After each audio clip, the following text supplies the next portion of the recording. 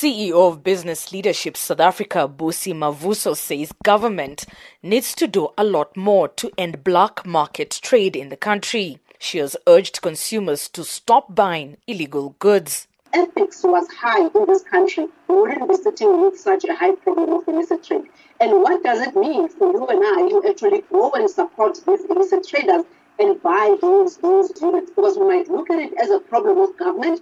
We can look at it as a problem that is actually, that has nothing to do with us. But when you look at it, we actually are also exacerbating it by promoting the buying of this product. Meanwhile, the Tax Justice South Africa says the country's lost 8 billion rands annually as a result of illicit cigarette trade. Its founder, Yusuf Abramji.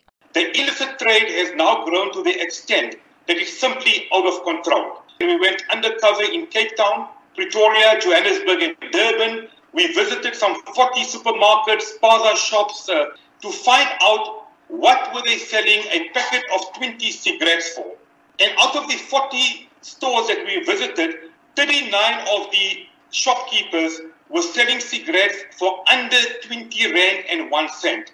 Anything under 20 rand and 1 cent can be deemed illicit, can be deemed illegal. Zakaria Mutsumi is director at the South African Tobacco Transformation Alliance. He is calling on law enforcement agencies to end illicit trading of cigarettes. Before the lockdown, I want to paint this picture. Before the lockdown, before this pandemic, illicit trading, more especially on the cigarette, was at around 25% to 28%. But when the cigarette was banned, it was 100%. The only people that were selling cigarettes by then were the illicit traders. Each and every store where you go now, you see people are selling this illicit cigarette. And this is doing injustice to our economy. Kurt Moore is CEO of the South African Liquor Brand Association. He says their biggest challenge is the counterfeit of alcohol products. He says the country has existing laws, they just need to be tightened. About 14.5% of the alcohol industry is illicit products, and that's on volume. And it's similar challenges that the cigarette guys are facing. It's about 6.5 billion for the alcohol sector. So, we're talking significant amounts of money here, 15.5 billion rand that could be used to fund this vaccine drive.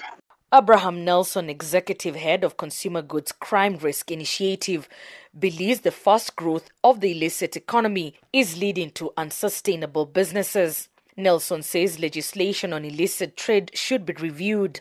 The experts say corrupt officials within SARS and Home Affairs should be rooted out if government wants to win the war against the black market.